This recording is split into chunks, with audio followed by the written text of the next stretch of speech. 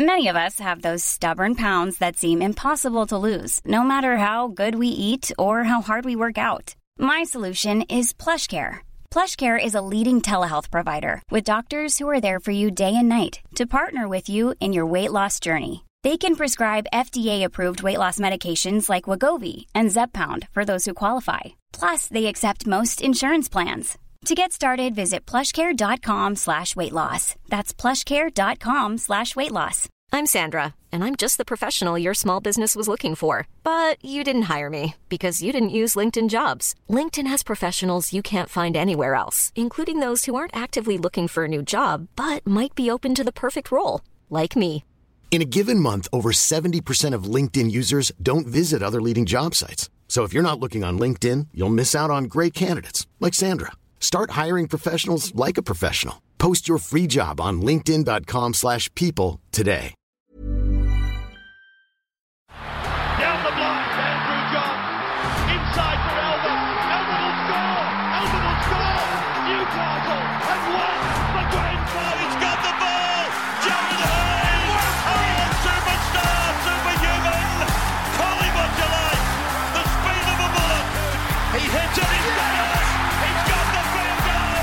He's got the premiership. He has gone from, as I said, a captain to a legend.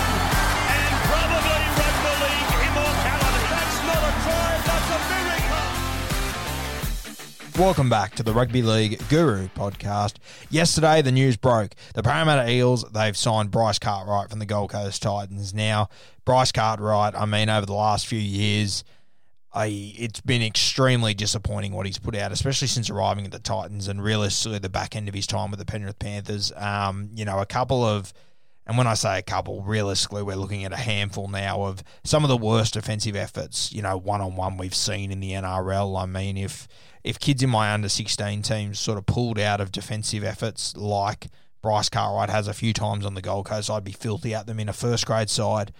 It's just, you cannot have it going on. And the Titans, they've given him a couple of chances and we've seen little flashes here and there, but we just haven't seen the old Bryce Cartwright. Now, a lot of people, when they say old Bryce Cartwright, they think 2016, that highlights package and whatnot. And for me, I think back even further. I remember watching him play Harold Matthews and SG Ball. And for me, I've never seen a more dominant footballer in under-16s and under-18s. He was simply unbelievable. And the scariest thing about Bryce Cartwright was that, I remember watching him play SG Ball and then he went into under-20s and it was just no different for him. The stuff he was able to do in SG Ball, he was just dominating to such an extent that, it was almost unfair. Whenever Penrith had Bryce Cartwright in their side in SG Ball, it was a 35-point start. He was honestly that dominant. It was, the only thing I can compare it to watching him play SG Ball was like on a PlayStation game where you set someone's stats to, 100, 100, 100, 100 for everything. He was just unbelievable. Some of the things he was doing, granted, he was the same size now that he was then, so he was bigger than everyone, but the skill set he had was simply unbelievable. And then he went to 20s and he did the exact same thing. He dominated in the exact same fashion, and then he arrived in first grade and fucking shocked me. He did the exact same thing. Bryce Cartwright, whether he was playing under 18s, under 16s, under 20s, or first grade, he was having the same impact. He was so dominant in all three in just such a different way to any other player in any of those comps. The way that he, when he stepped into Penrith in 2016, it honestly just looked like he was still playing SG Ball. Just trampling over, finding offloads, little silky passes, little explosive plays, taking little risks that the normal footballer wouldn't even consider. And Bryce Cartwright is doing it on third and fourth tackle, yeah. He was bleeding confidence then, and he was just able to do anything. Cartwright on his day back then, there was no one. I think people forget just how good he was. He's the last player you'd want to mark because he could make you look silly in so many ways. He could run over the top of you. He could step around you. He could offload around you. He could kick past you. He could just do everything. And it's all sort of gone to shit over the last few years. And, obviously there was a lot of controversies there at Penrith, which was unfortunate. He made his way up to the Titans. And as I said, we've seen little flashes. We've seen a couple of coaches going through. No one's been able to get the best out of him. We've seen the occasional kick or the occasional offload that looks like the old Bryce Cartwright. But then we see constant defensive issues that, I'm not sure how this is going to go for the Parramatta Eels. It's a risk that I don't think they needed to take. If you made me write a list of the teams that would take a punt on Bryce Cartwright, they wouldn't have been in the top 8. I'm a little bit surprised they've done this, but at the same time, I've seen the potential that Bryce Cartwright has. I've seen it with my own eyes.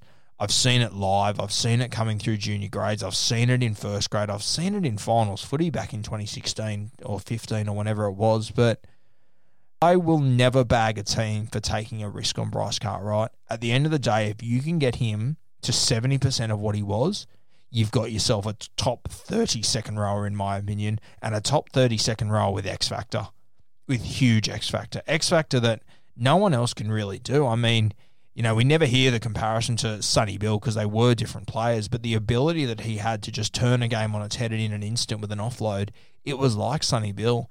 And if Bryce could have maintained what he was doing in 2016, he could have been more of an impactful player with his offloads and his ball playing and his X Factor than Sonny Bill, but obviously we haven't seen it. As I said, I will never bag a team for signing Bryce Cartwright with the hope of trying to turn it around. You're obviously getting him cheap. You're not paying overs for him like the Titans did. You're getting him cheap.